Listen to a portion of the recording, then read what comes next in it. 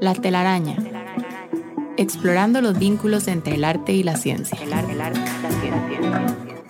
Científicos y artistas destacados construyen a partir de sus diferencias una telaraña de ideas y pensamientos y nos demuestran que al final todo está entrelazado. Déjate atrapar por esta telaraña, conducida por Jürgen Ureña, producida por Emma Tristán. La telaraña, por Amplify Radio 95.5. Hola, muy buenas, estamos con ustedes en un programa más de La Telaraña, aquí en Amplify Radio, en 95.5. Hoy con dos invitados de lujo, bueno, como siempre. En este programa siempre tenemos invitados de lujo. Hoy contamos con la presencia de Roxana Ávila y Marco Boza. Bueno, a quienes además conozco, puedo decir, tengo el privilegio de conocerlos, así que estoy seguro de que vamos a tener un programa muy, muy movido, ¿no? Mi nombre es Jürgen Ureña, yo voy a estar acá en el papel del moderador, del conductor, y por eso, precisamente porque los conozco, les voy a pedir un poquito de inmoderación, ¿no?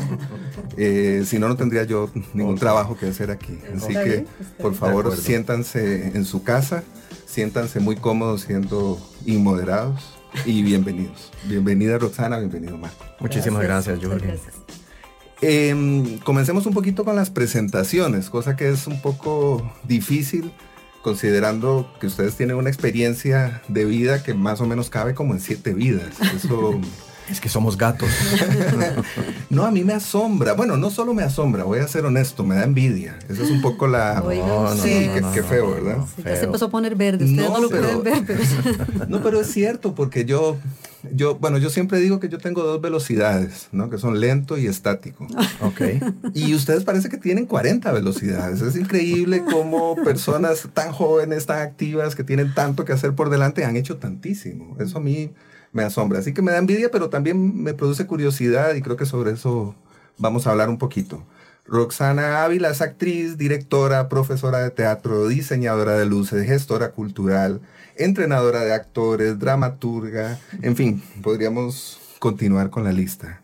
Contanos un poquito, Roxana, por favor, sobre esos múltiples oficios o esos múltiples sombreros y la posibilidad que existe de que alguien más pueda hacer algo como eso, ¿no? ¿Cómo se hace eso? Bueno, creo que es porque estamos en un país tercermundista. Si yo viviera en Estados Unidos sería solamente directora. Entonces, si sos Woody Allen, sos director y actor, digamos, una cosa como muy así. Pero el no solamente el tercer mundo, sino además pertenecer a un grupo de teatro independiente, hace 31 años que fundamos un grupo de teatro que se llama Via Yala, hace que no haya todos estos otros oficios que son necesarios para la creación escénica y alguien tiene que hacerlos. Entonces uno va metiendo el hombro y qué sé yo, uno va haciendo esas cosas. Sin embargo, en este hacer me parece a mí que hay una calidad más humana, porque la hiperespecialización para mí, desde mi punto de vista, no es muy humano. Los humanos no fuimos creados para hacer una sola cosa, aunque la hagamos lenta o en estático, no importa, pues digamos, hacemos muchas cosas. Uno puede estar comiendo y pensando, uno puede, de hecho, dormir si soñás. Entonces, es mentira la idea de que voy a hacer una sola cosa toda mi vida. Eso es extraño, más bien me parecería casi enfermizo, ¿verdad? Solo voy a interesarme en un detalle de la vida, porque además vamos cambiando, la identidad es cambiante. Entonces, no es que lo que Jürgen no dijo es que no dice que yo soy buena en todas esas cosas, dice que las hago. No, las haces muy bien, claro. Yo hago todas esas cosas, pero supongo yo que hay mejores personas que yo en cada uno de los campos, pero sí pienso que tal vez por ser Costa Rica lo que es y nosotros haber elegido trabajar así, me permito ser co-dramaturga de las piezas, dirijo las obras, actúo en las piezas. Entonces, y bueno, ser profesora es lo que me ha dado de comer toda la vida. Yo soy profesora en la Universidad de Costa Rica y ya me pensioné.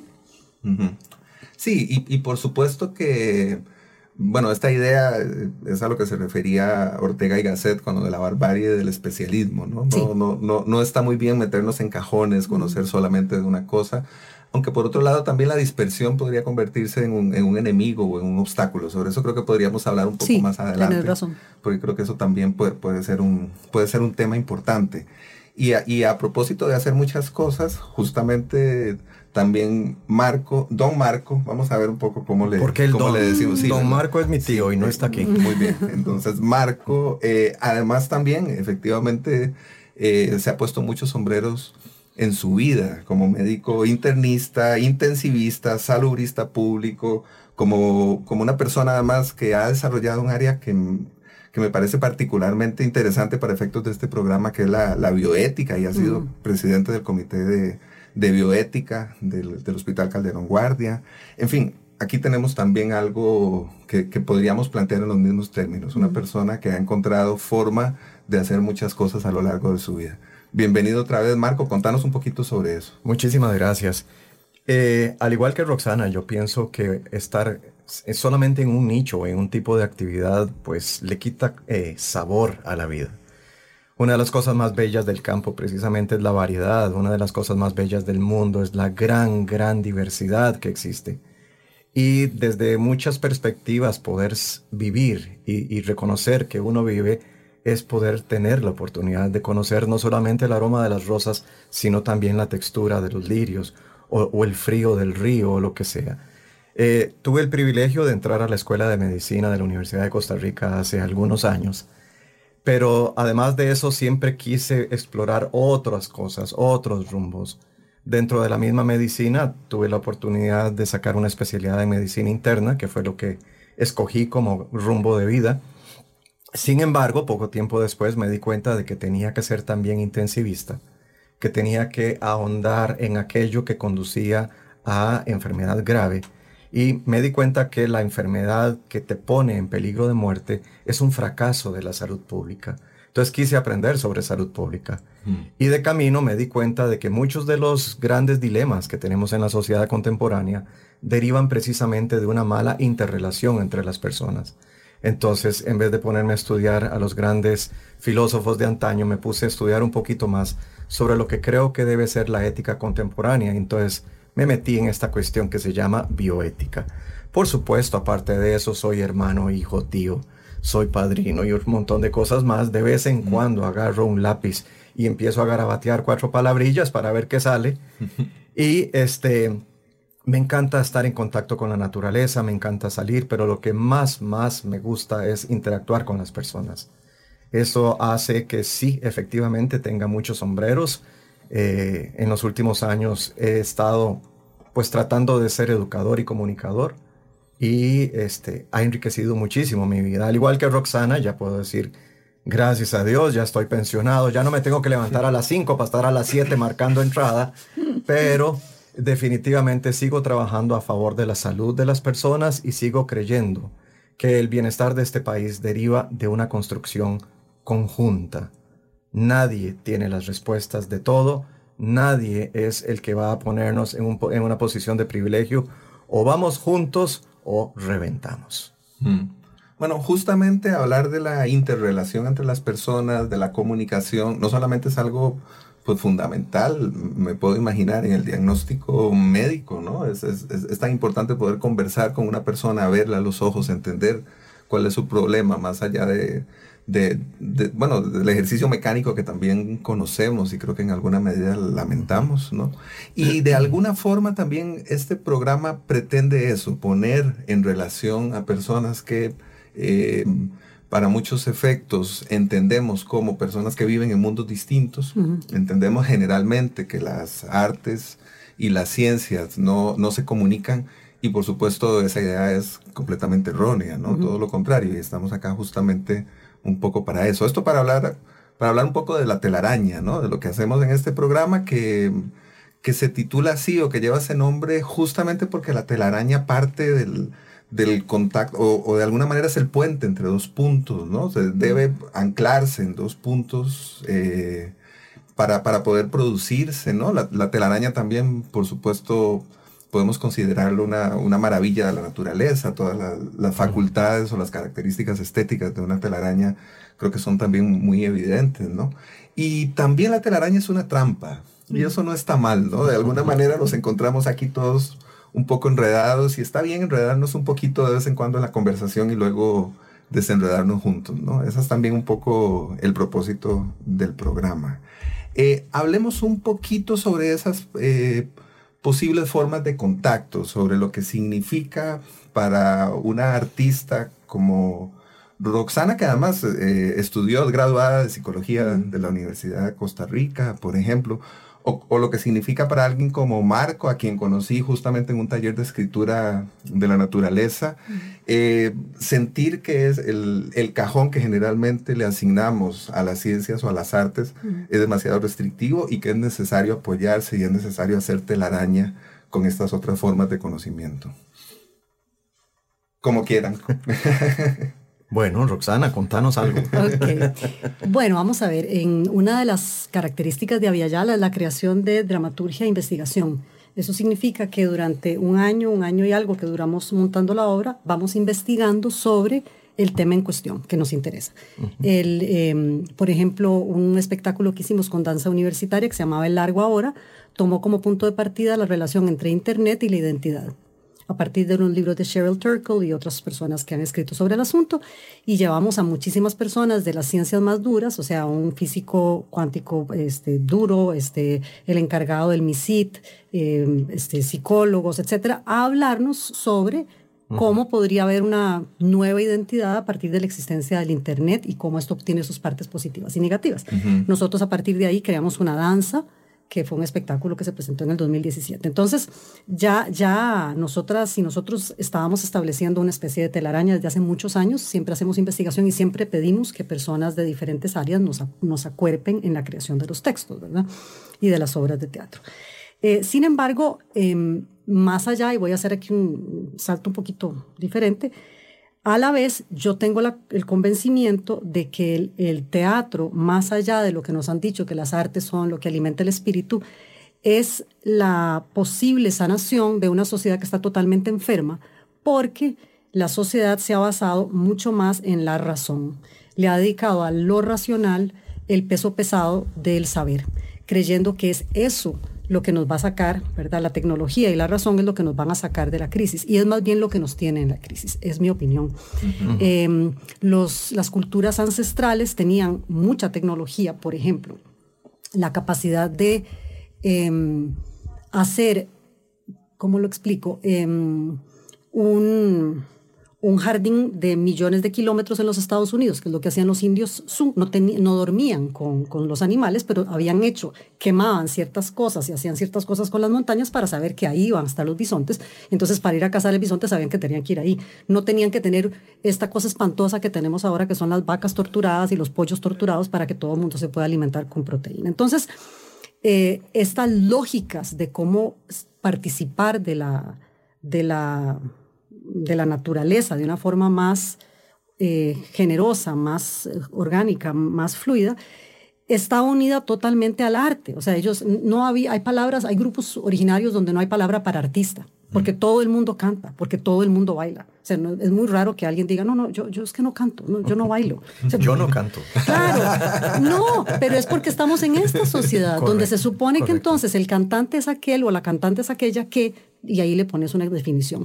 Cuando en realidad el ser humano está hecho para expresarse. Claro. Somos mucho más seres emocionales de lo que somos seres racionales. Y cuando empezó esto, hace muy pocos años en la historia de la humanidad, pues no sé, los seres humanos que tenemos 200,000 años de estar en la Tierra, ¿y hace cuánto empezó esta idea de la razón? Pues 1600 y tanto. Entonces, son muy poquitos años, o sea, realmente es muy corto. ¿Por qué decidimos darle el peso tan pesado a algo que nos tiene en esta lógica? O sea, yo no sé qué es lo que va a pasar con el planeta Tierra, o sea, realmente, bueno, nadie, pero sé que acomodamos, esta no es la razón. Entonces, claro, este no es el camino. No, y sí siento que si la gente, por ejemplo, si le enseñáramos a los chiquitos en kinder, lo primero es a meditar 5 minutos, que entramos y hacemos un silencio. O sea, en vez de metámosle matemáticas, ciencia, no sé, le hemos dado mucho más peso a cosas que parece ser que no son la esencia humana, y nos han hecho creer que la esencia humana es la razón. Eso es lo que nos tiene, estamos más cercanos a Dios. Yo no creo eso. Yo creo que estamos más cercanos a Dios en la medida en que la naturaleza, y nosotros somos parte de esa naturaleza, tiene posibilidad de expresarse. Entonces, para mí el arte es sanador en todos los sentidos, en la forma de hacerse, en la forma de recepción, en lo que le permite a las personas hacer con sus vidas si se pudiera hacer arte y sobre todo teatro y danza en las fábricas, en las empresas. O sea, no para que hubiese un actor para Hollywood, no es eso, es para que la gente pueda expresar, poner afuera su mundo interior y así padecer de menos enfermedades y tener la caja con menos gente ahí. Claro, que claro. Solo vayan las personas que realmente lo necesitan porque se quebraron, porque etcétera. Pero la mayoría de las enfermedades son emocionales, emocionales. Esto yo creo que por supuesto da pie a que Marco nos cuente muchísimo sobre su experiencia. Claro. Sin embargo, voy a hacer aquí una pausa porque a pesar de que a veces nos enredamos, también este programa tiene una estructura. Y entonces tenemos bloques, aunque no lo crean. Somos ordenados de vez en cuando.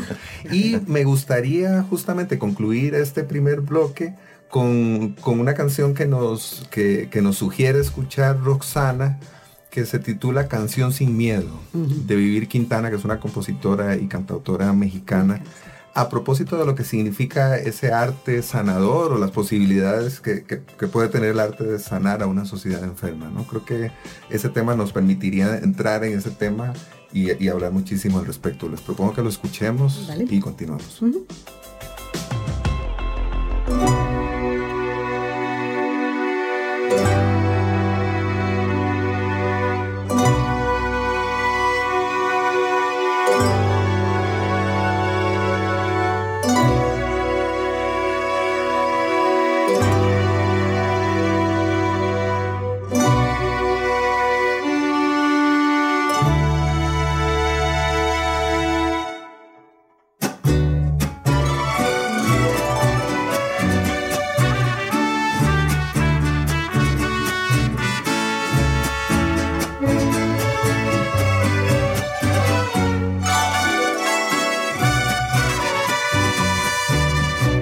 Tiemble el Estado, los cielos, las calles, que teman los jueces y los judiciales. Hoy a las mujeres nos quitan la calma, nos sembraron miedo, nos crecieron alas. A cada minuto de cada semana nos roban amigas, nos matan hermanas, destrozan sus cuerpos, las desaparecen. No olvide sus nombres, por favor, señor presidente. Por todas las compas marchando en Reforma, por todas las morras peleando en Sonora, por las comandantas luchando por Chiapas, por todas las madres buscando en Tijuana. Gritamos sin miedo, pedimos justicia, gritamos por cada desaparecida, que retumbe fuerte, nos queremos vivas, que caiga con fuerza el feminicida. Yo todo lo incendio, yo todo lo rompo. Si un día algún fulano te apaga los ojos, ya nada me calla, ya todo me sobra. Si tocan a una, respondemos todas. Soy Claudia, soy Esther y soy Teresa. Soy Ingrid, soy Fabiola y soy Valeria. Soy la niña que subiste por la fuerza. Soy la madre que ahora llora por sus muertas. Y soy esta que te hará pagar las cuentas. Justicia, justicia, justicia.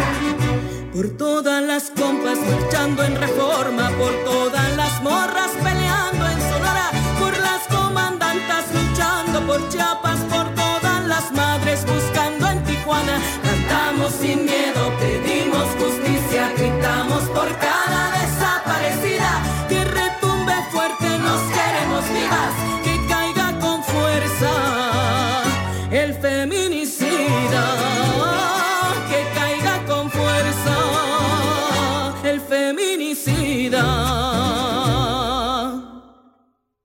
Y retiemble en sus centros la tierra al sonoro rugir del amor. Y retiemble en sus centros la tierra al sonoro rugir del amor.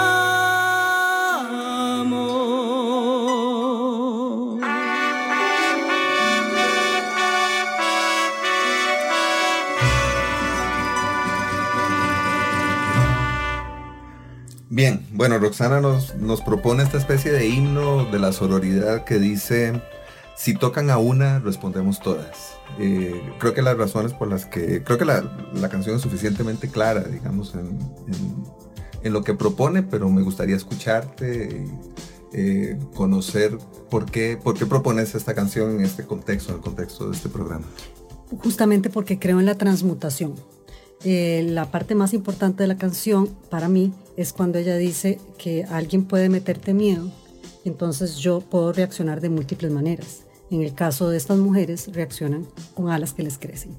Entonces, yo puedo reaccionar o sea, vos me pegas a mí y a mí me duele, pero yo puedo decidir si mi reacción es pegarte de vuelta, si mi reacción es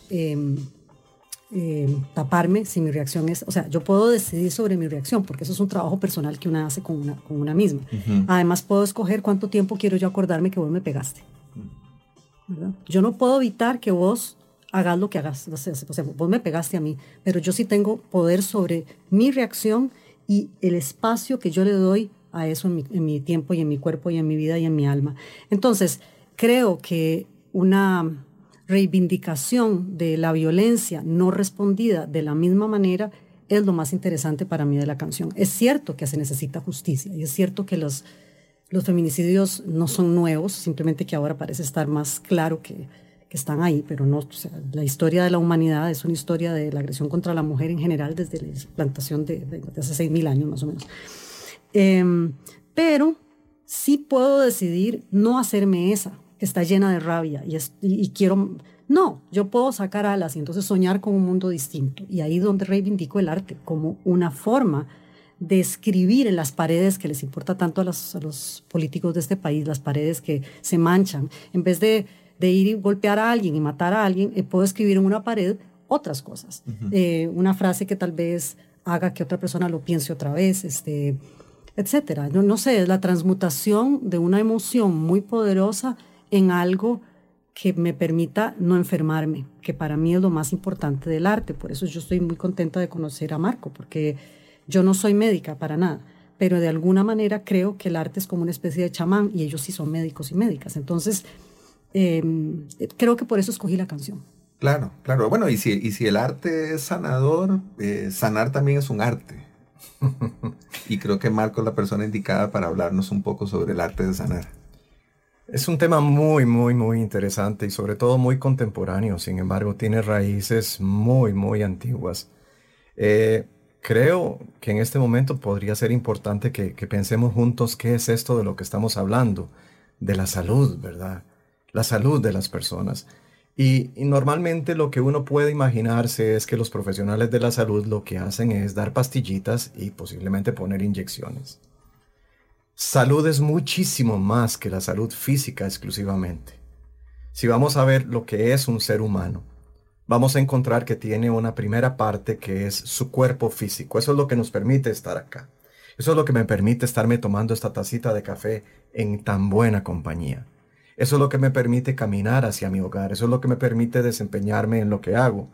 Pero este cuerpo, además de tener una estructura física, tiene una serie de componentes funcionales. Y aquí es donde se empieza a complicar la cosa. Porque no basta con tener una estructura, sino que la estructura interactúa consigo misma. Es decir, es una estructura inteligente, es una estructura que se amolda, es una estructura que se transforma y, como dice Roxana, es una estructura que transmuta. Porque lo que era ayer no necesariamente es lo que tengo hoy. A pesar de que el cuerpo sigue siendo el mismo, hay cosas más profundas que van a ir cambiando conforme la persona vive, conforme la persona evoluciona. Resulta que también tenemos un componente emocional del que tanto estás en este momento hablando, Roxana, y tenés absoluta razón. Nuestra educación se ha fundamentado en la transmisión de conocimientos y en el desarrollo de habilidades. Pero no tenemos una educación que sea fortísima en el campo emocional de las personas. No nos han enseñado, no hemos buscado formas, no hemos desarrollado capacidades ni habilidades para poder manejar una parte emocional que es la que condiciona las guerras, que es la que condiciona la trompada. Veamos, por ejemplo, qué está sucediendo con COVID-19. Solamente el primer año de COVID con aislamiento se triplicó la incidencia de violencia intradomiciliar con violencia contra la mujer y de violencia contra los niños. COVID-19, una pinche enfermedad que obviamente a veces no es tan pinche, pero el 95% de los costarricenses que han tenido COVID han tenido una pinche gripe que nos manda a la casa, que nos aísla, que nos da una orden sanitaria, que produce pobreza, que produce pérdida de trabajo y tristeza. Resulta que el ser humano también tiene un componente mental y la salud mental durante estos últimos 2 años del mundo entero, de Costa Rica, ha estado gravemente afectada. Tenemos un componente dentro de la salud que es familiar, un componente social. De modo que yo como persona o cualquiera de nosotros como persona no es simplemente un cuerpo, es una interacción permanente. Yo soy lo que soy en relación conmigo mismo y con ustedes. Sin ustedes yo no sería lo que estoy siendo en este momento. Lo que soy ya en este instante lo soy gracias a ustedes. Ustedes están transformándome, ustedes están modificándome, ustedes me están dando nuevas ideas, nuevos puntos de vista, nuevas alternativas. Y eso es salud. Salud es crecimiento, salud es transformación. Salud es bienestar. Dice Roxana que el arte es que cura el espíritu o alimenta el espíritu. Totalmente de acuerdo. No solamente alimenta el espíritu, como ha dicho Jürgen muy claramente, el arte sana el espíritu. Y el arte sana el cuerpo físico. El arte sana la interacción entre mis órganos, es decir, mi cuerpo fisiológico. El arte sana mi estructura emocional, mi estructura mental, y a través de arte puedo también sanar heridas sociales, heridas familiares. De modo que el arte no solamente es la pastilla que me dan en el dispensario, la medicina o la salud no es la pastilla que me dan en el dispensario, la salud es también la capacidad de interactuar con todos los elementos que conforman mi realidad, y uno de esos elementos más importantes es la sociedad en la que yo me desempeño. ¿Qué ha sucedido entonces? Tiene razón totalmente Roxana. A partir de la iluminación se le ha dado un papel completamente preponderante a la razón. El siglo de las luces, Roxana. Las luces. ¿Cuáles luces? Las luces de la mente, las luces que inspiran, las luces que definen que este material a partir de las pruebas con carbono 14 efectivamente tiene 50,000 años de existencia, o las luces que me dicen que yo tengo que poner esto y esto y esto en un cohete para que un ser humano camine sobre la superficie de la luna. Estamos totalmente de acuerdo. ¿Y el hambre que hay en el mundo? ¿Lo curó la razón? No, no lo está curando la razón. Cada 15 segundos muere un niño de hambre en el mundo. ¿Dónde está el reinado de la razón? ¿Dónde está el papel preponderante del intelecto? Definitivamente esta sociedad está con muchos problemas, está enferma en muchos sentidos. Por supuesto, hay gente que tiene menos grado de enfermedad y otros que están profundamente enfermos. Y cada minuto se gastan $3,000 en cuestiones de guerra. Por supuesto. Eso es un absurdo. ¿Cuál es el principal, cuál es la industria más exitosa sobre el mundo dentro de la perspectiva legal? La producción y distribución y venta de armas. Sí, la guerra como un todo. Muy de la mano de la producción, distribución de fármacos. Claro.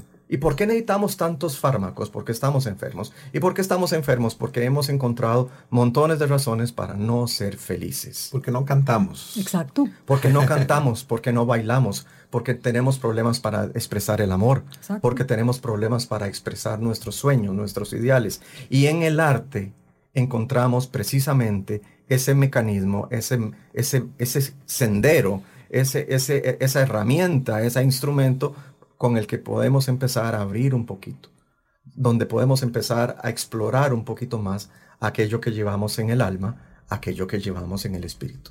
Se dice que somos creadores, que somos creativos. La educación contemporánea explora una mínima parte de nuestra creatividad. Uh-huh. Y ser creativo no es dibujar el sol amarillo y el arbolito verde, es muchísimo más. Es muchísimo más. Precisamente me encanta poder conversar con Roxana y con vos, Jürgen. Muchas gracias, me estaba comenzando a sentir un poco así, aislado y abandonado. Ligeramente abandonado. El drama ha sido conocido como parte integral de la identificación como seres humanos desde tiempos inmemoriales. Es decir, nuestra cultura occidental, que tiene fuertes raigámenes greco-latinos, es una cultura carajilla. Por amor de Dios, el pueblo israelí va por el año 5000. 780. No me digas, porque ya se me olvidó. Sí. Y el pueblo chino va pasando también los 5000, casi llegando a los 6000 años de historia registrada. Claro, de historia conocida, de historia conocida, vivida. De hecho, le preguntaron a un político chino que qué opinaba de la Revolución Francesa y dice, bueno, es muy pronto para decir nada. Sí, para ver el verdadero impacto. El verdadero impacto. Estoy totalmente de acuerdo. Y resulta que en todas estas culturas el arte era fundamental. No solamente tenemos historia de lo que se hacía en aquellos tiempos, llevando a los enfermos a los templos, tratando de inducir el sueño, tratando de inducir estados de alteración de la conciencia para buscar sanación dentro de sí mismos, sino que los griegos llegaron incluso a proponer que la belleza externa, la armonía externa, era fundamental para la armonía y la belleza interna del ser humano. Es decir, lo estético como parte integral mío. Y en este momento tendríamos que decir que se vuelve nuevamente algo real, lo que tal vez alguien, Santo Tomás, bueno, no nos metamos mucho en esos detalles. En la vida hay cosas que son buenas, en la vida hay cosas que son bellas, y en la vida hay cosas que son verdaderas. Es decir, lo bueno, lo real y lo bello. Estética, ética y justicia. Y desde esa perspectiva, salud, bienestar, es eso. Salud es estética. Salud es belleza, es bienestar.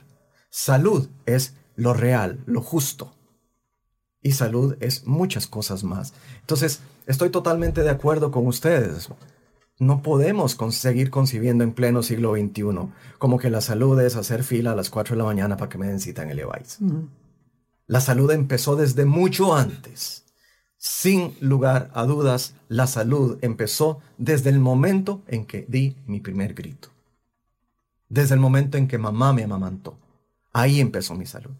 Ahí empecé a adoptar una serie de valores, una serie de principios, una serie de predilecciones que me permiten desarrollar el concepto de salud.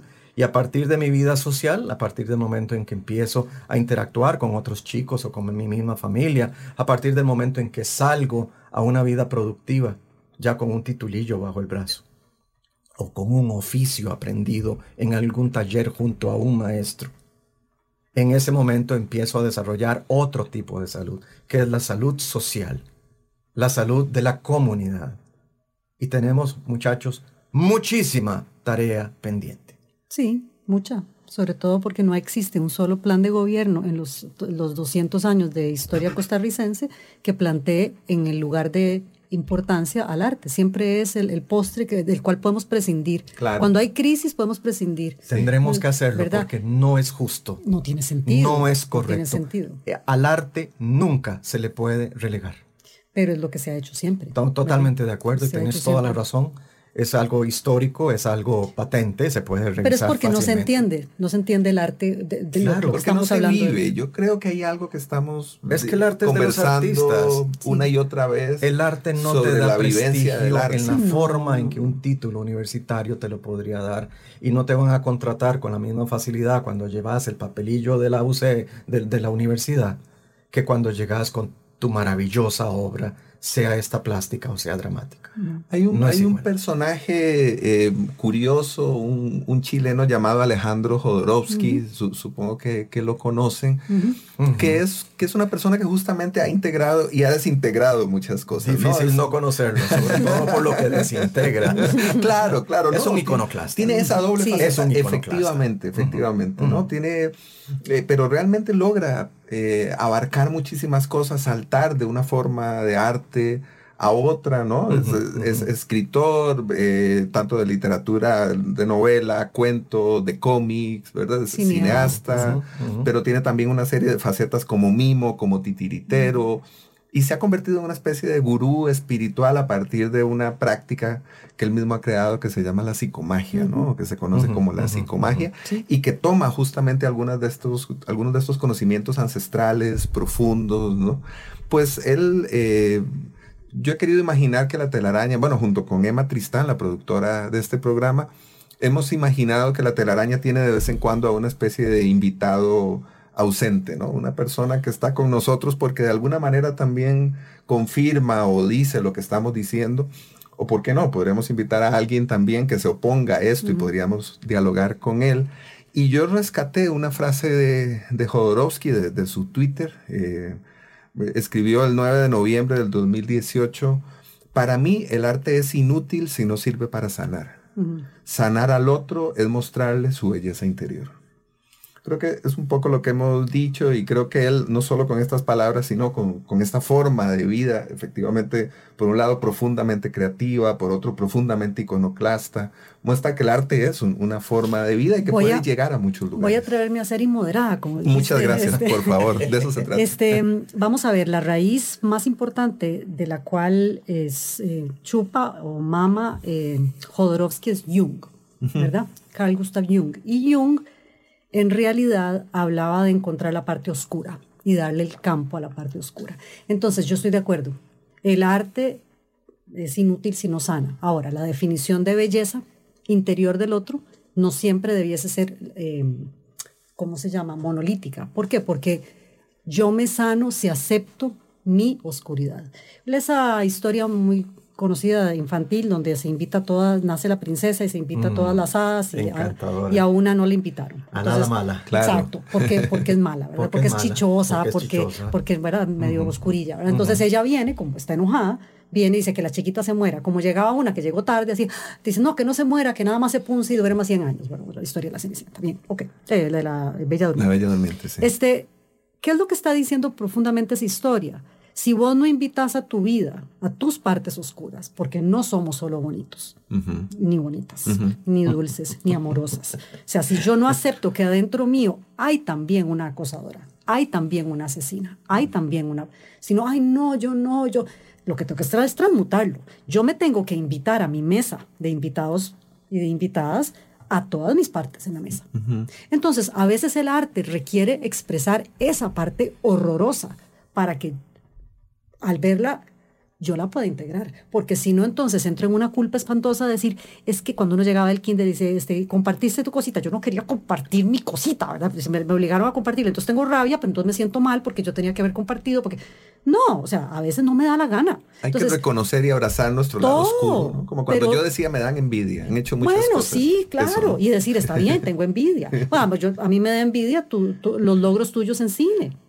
Entonces, pero negar las emociones consideradas equivocadas o malas es una receta clara para la enfermedad.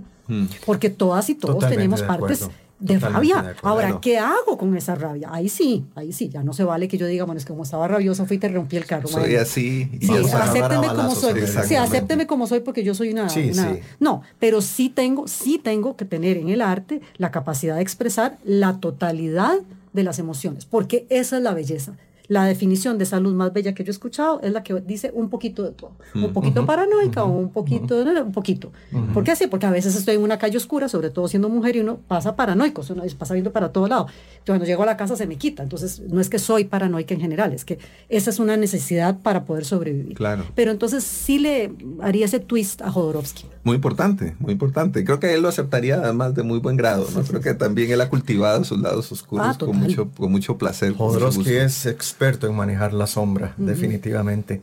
¿No? Y dentro del saber popular es muy frecuente escuchar que de médico, poeta y loco todos tenemos un poco. Es decir, no solamente tenemos una faceta en nuestra vida, somos un caleidoscopio completo. Sí. En momentos determinados nos ponemos cierta camiseta y cierto sombrero, en otros momentos somos otra persona completamente diferente, y eso es precisamente lo que enriquece la vida. Claro. El drama siempre ha sido siempre ha sido catalogado como un elemento de catarsis.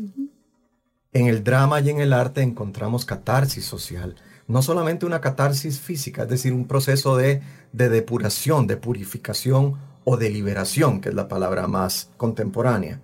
Vamos a liberarnos de todo esto. Bueno, el asunto está en que también hay catarsis emocional y también hay catarsis mental. Nuestros procesos mentales se transforman cuando vemos arte y sobre todo cuando vemos drama. Cuando yo me identifico con aquel actor, con aquella actriz, donde yo veo movimiento escénico que se parece mucho a la vida real. Porque de todas las artes, la que realmente emula la vida cotidiana es el teatro, es el drama.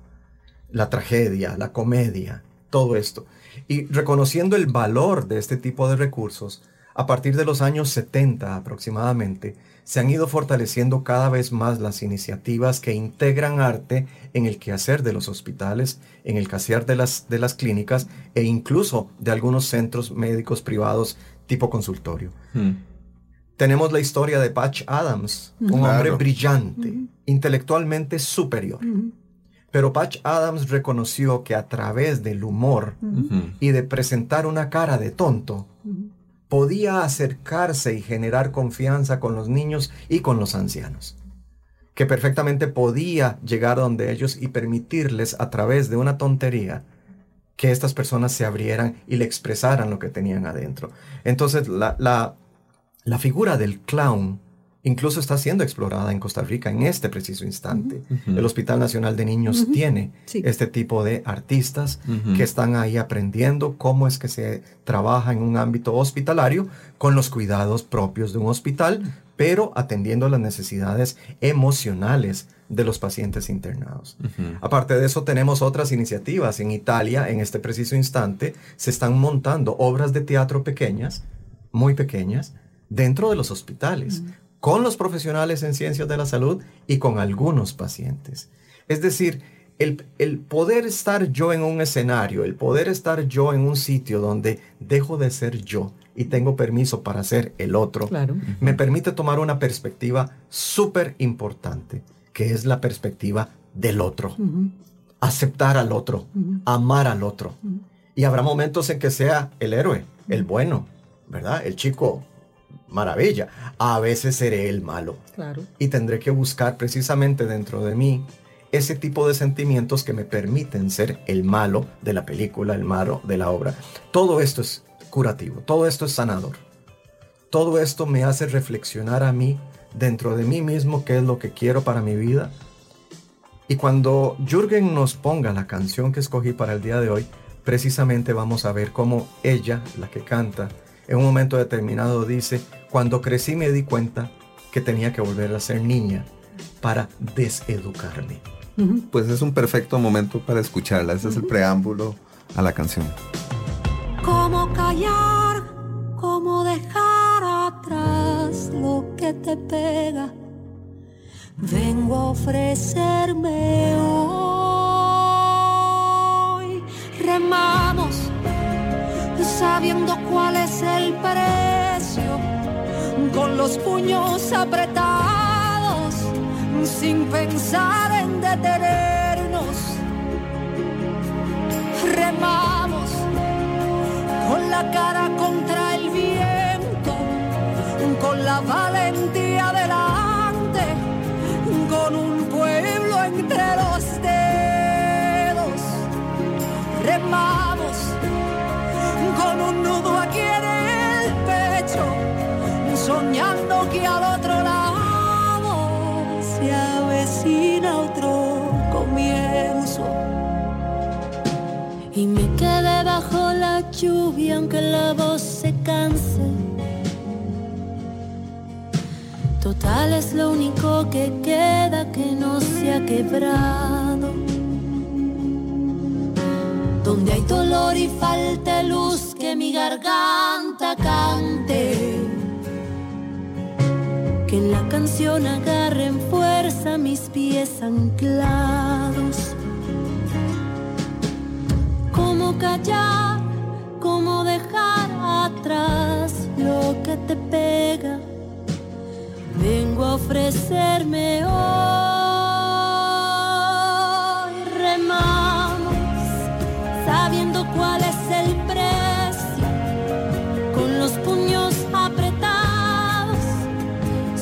pensar en detenernos. Remamos con la cara contra el viento, con la valentía delante, con un pueblo entre los dedos. Remamos con un nudo aquí en el pecho, soñando que al otro lado se avecina otro comienzo. ¿Cómo callar? ¿Cómo dejar atrás lo que te pega? Bien, esta es una canción que interpretan la puertorriqueña Cani García y Natalia Lafourcade, la mexicana conocida, al menos para mí, por su disco dedicado a Agustín Lara. Uh-huh. Y este tema Remamos lo propone Marco para esta conversación. ¿Por qué, Marco? Sí, básicamente lo que me encanta de esta canción es que hace una presentación de una mujer que está diciendo que desde chica se siente fuera de lugar. Y a la hora de crecer reconoce que va a tener que interiorizarse, como nos está invitando Roxana a hacer. Tiene que meterse dentro de ella para deseducarse. Pero no se queda ahí, no se queda ahí. Inmediatamente ella dice, ¿cómo dejar atrás lo que te pega? ¿Cómo negarlo? Y de inmediato agrega, hoy vengo aquí a ofrecerme. Remamos. Con el viento en la cara, con la valentía por delante. Es decir, yo considero que en este momento Costa Rica está terriblemente lastimada. Creo que los últimos 2 años de pandemia han sido un golpe muy violento en miles de hogares costarricenses. Para decirlo rápidamente, hablemos un poco de números que tal vez no significan mucho, pero sí son importantes. Más de 150,000 chicos han tenido que abandonar la educación formal porque no tienen recursos para seguir adelante. El teleestudio parte del hecho de que tenés que tener computadora y electricidad en la casa y estos niños no tienen ni una ni otra. ¿Cuál teleeducación? No hay teleeducación. Tenemos claro que tenemos casi 500,000 de trabajadores costarricenses sin trabajo. En el pico máximo de pandemia hace un año teníamos aproximadamente un desempleo del 24% en Costa Rica. Esto es escandaloso. Esto es inaceptable a todas luces. Con mucho trabajo y con mucho esfuerzo y con la liberación de medidas de aislamiento y de contención, estamos en un 16.6. Aún así es inaceptable. El 20% de los costarricenses vive en pobreza y en miseria. Y cuando no tenés comida sobre la mesa y cuando no tenés oportunidades de nada, evidentemente surge la violencia, surge el rencor, surge ese desasosiego de que por qué a mí me tienen en lo que estoy y por qué mi familia no tiene derecho a tener un bocado de pan sobre la mesa. De modo que hay muchísimo que hacer y al igual que Cani García y al igual que Natalia, yo pienso que hay que remar. Hay que remar porque hay muchísimo pendiente. Y no solamente es la parte económica, en la parte emocional, vuelvo a insistir, replico las palabras de Roxana, es inaceptable el nivel de violencia social, el nivel de violencia contra la mujer, el nivel de violencia contra los niños. Es inaceptable. Yo no voy a ir a quebrar ventanas, yo no voy a ir a lastimar vehículos. Yo propongo que a través de proyectos sociales, que a través de proyectos comunitarios, que a través de proyectos familiares encontremos paz y salud dentro de nosotros. Y creo firmemente que Roxana tiene muchísimas respuestas a través del arte. Muchas gracias, pero también quiero decir con esos datos duros que vos estás dando, que también la desigualdad social en Costa Rica es asquerosa. Abrumadora. O sea, es espantoso, porque nosotros no éramos un país así. No. Somos ahora uno de entre los 10 países más desiguales, sino entre los 5 del mundo, cuando era un país que nosotros nosotros no estábamos acostumbrados. Así la gente de tu generación y la mía, no era esta la realidad. Entonces, ¿cómo no nos da vergüenza que eso sea así? ¿Cómo nos acostumbramos a que yo sí puedo gastar lo que quiera en ropa o lo que sea y alguien no tenga que comer. ¿Cuándo fue que eso pasó a ser una realidad? A partir de ahí, todo está mal. O sea, no puede ser. Todo se resquebrajó. Entonces, el contrato social ya no existe. Ahora de verdad es que sálvese el que pueda. Y ahí, entonces, no tenemos un país feliz, en el buen sentido de la palabra feliz. No es un país que la gente no es feliz. Y entonces sí tenemos un problema concreto. Yo sí creo que hay que unir todos los saberes para avanzar. Nadie tiene la razón, como empezaste diciendo hoy, Marco. A mí me gustaría mucho que dedicáramos los últimos 10 minutos del programa, al último bloque, justamente a uno de estos métodos que ha unido saberes, que se ha convertido en una herramienta de sanación y que está muy conectada con el teatro y con la sociología, que es el psicodrama. Hace un rato, cuando escuchaba a Marco hablar de ponerse en el lugar del otro, ponerse en los zapatos del otro, ser otro, pensaba un poco en eso. No sé si esta es solo una idea peregrina o ustedes creen que de alguna manera podríamos considerar el psicodrama una herramienta para avanzar en la dirección en la que queremos avanzar. Pues a mí personalmente me encanta que propongas ese tema, primero porque estamos muy cerca del 1 de abril. Y el 1 de abril de 1921 fue la primera vez que se ejecutó una obra de psicodrama en el mundo. Estamos casi celebrando el centenario de esta tendencia que propusieron el matrimonio del señor y la señora, o del doctor y la doctora Moreno, allá en Estados Unidos. Efectivamente, el psicodrama integra elementos psicológicos, es una forma de psicoterapia que también tiene que ver con técnicas para exploración del yo, no solamente como terapia, sino como parte de un desarrollo en salud. Tiene elementos de psicología y tiene elementos de sociología, precisamente porque Jacobo Moreno era psicólogo, psiquiatra, sociólogo y muchas cosas más. Esta metodología es muy interesante, en realidad ha sido poco explorada. Sin embargo, a partir de los años 80, empieza a surgir muy tímidamente en el mundo una nueva escuela que se llama medicina narrativa, que reconoce en la historia clínica y en el discurso de las personas elementos de sanación.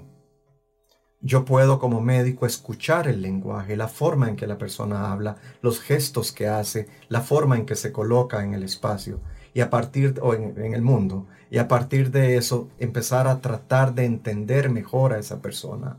La medicina narrativa integra al teatro, integra la pintura, la música, la danza como elementos fundamentales.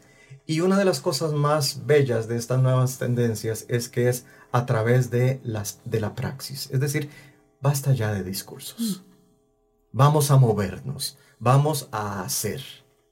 Quiero verte moverte, quiero verte caminar, quiero verte gesticular, quiero conocerte aún muchísimo mejor. Entonces ya las cosas no son de la boca para afuera. Ya es el cuerpo entero el que me está hablando. Y la medicina narrativa precisamente está tratando de reubicar el arte en la posición que siempre ha merecido tener. Es decir, como elemento estético, como elemento real y como elemento bueno. Algo que promueve la bondad de las personas. Totalmente de acuerdo con vos, Roxana. Carl Jung manejó mucho la sombra y hay que invitar a la hada mala al bautizo. No hay otra. Sí, no hay otra. Si no, la niña se va a morir. Sí, yo creo que es una herramienta como varias más. Yo no conocía lo de medicina narrativa, voy a investigarlo. Creo que vamos a volver a los grupos originarios. Cuando había un problema en la comunidad, todo el mundo participaba. Claro, claro. ¿Verdad? Entonces, el psicodrama también se fue haciendo como en pequeños grupos de sanación, pero yo pienso que grandes comunidades, es que hay que revolucionar la educación. Correcto. Hay que revolucionar. Gran tema, pero ese da no solo para otro programa, sino para 20 programas. Sí, claro. ¿no? Eso de veras es de una urgencia y también de una complejidad, creo, ¿no? Importante. Sí, muy alta. O sea, por la gran crisis de esta teleeducación y qué sé yo, no solamente que es que dejamos por fuera todos los que no tenían internet, computadora y electricidad, sino además que dejamos lo otro, como si la educación fueran datos. No. Si fueran datos, No entonces lo es. repartamos unos manualillos ahí que cada uno... unos brochures y Exacto, y aprendas que cada eso, uno y mande claro. sus respuestas con unas bolitas pintadas. Sí, o sea, no. Eso no es educación. Entonces, como nos dimos cuenta que eso es un error, entonces quizás no es tan importante que el muchacho se sepa toda la tabla periódica. Tal vez eso no es lo más importante. Para entonces, mí es más importante que sepa cómo colaborar en su hogar o con cómo ayudar otro, a cómo alguien a cruzar la resolver calle. ciertas cosas, cómo, ¿verdad? Cortesía. Entonces, de todo. O sea, habría que revolucionar todo. Pero sí, claramente hay cuestiones que juntan de manera más organizada.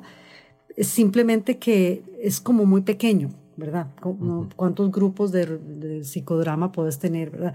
De verdad que hay que hacer cambios radicales, ¿verdad?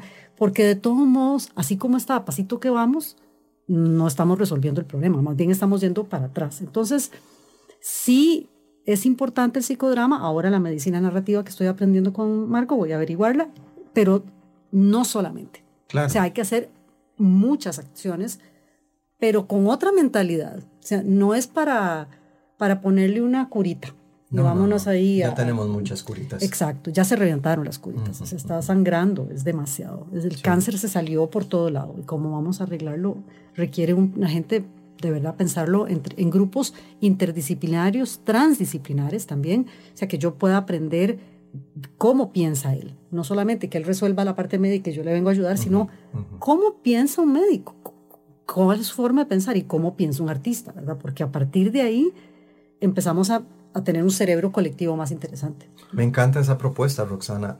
Jürgen, no solamente está el psicodrama como una propuesta terapéutica, sino que también hay otras formas que derivan o que se contraponen al psicodrama. Una de ellas es la dramoterapia o dramaterapia, que es también una corriente norteamericana, que es más de la costa oeste de los Estados Unidos, en el que se propone algo súper interesante y que sería el tema que me encantaría en algún momento exponer acá, evaluar con ustedes, muchachos.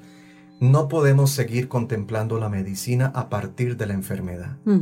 Tenemos ya que hacer un alto en el camino y empezar a plantear la medicina a partir de la salud. Psicodrama nació por la urgencia de los esposos Moreno para poder enfrentar los traumas de algunos niños y de algunos adolescentes.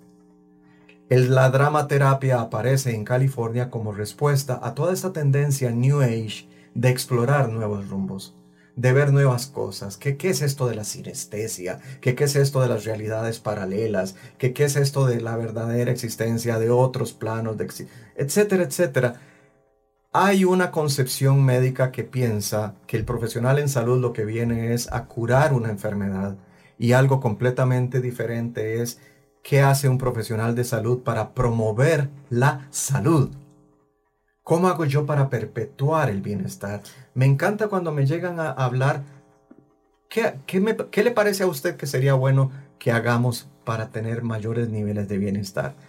El arte es una herramienta. Claro, había no sé si es verdad, pero bueno, yo estudié un poco de medicina china y decía en aquel momento el profesor, insisto, no sé si es verdad, que en la China antigua vos le pagabas un poquito de plata a tu médico, que era acupunturista, ¿verdad?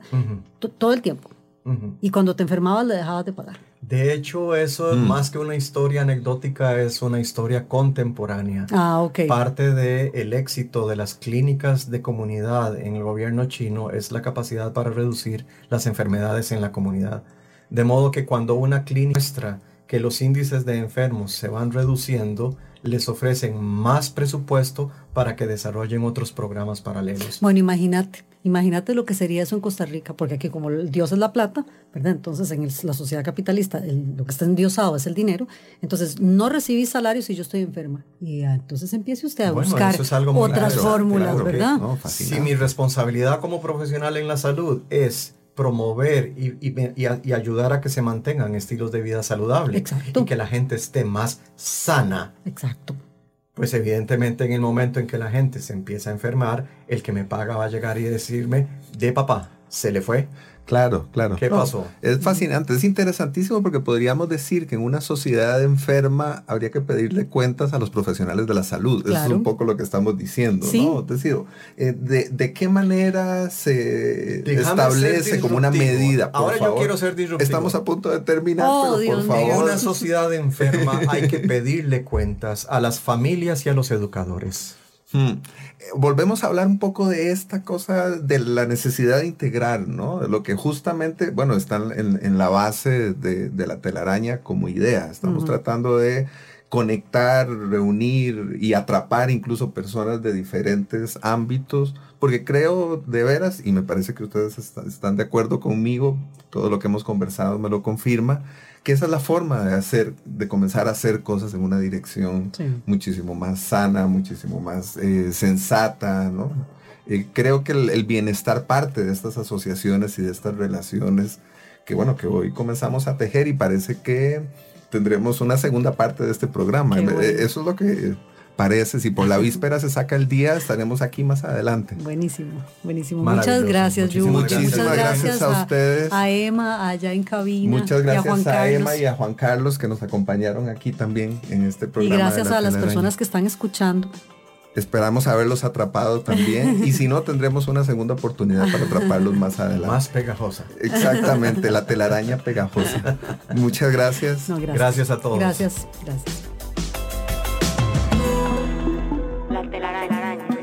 Explorando los vínculos entre el arte y la ciencia. Conducida por Jürgen Ureña. Déjate atrapar el próximo lunes a las 7 de la mañana por La Telaraña. En Amplify Radio 95.5. Hola.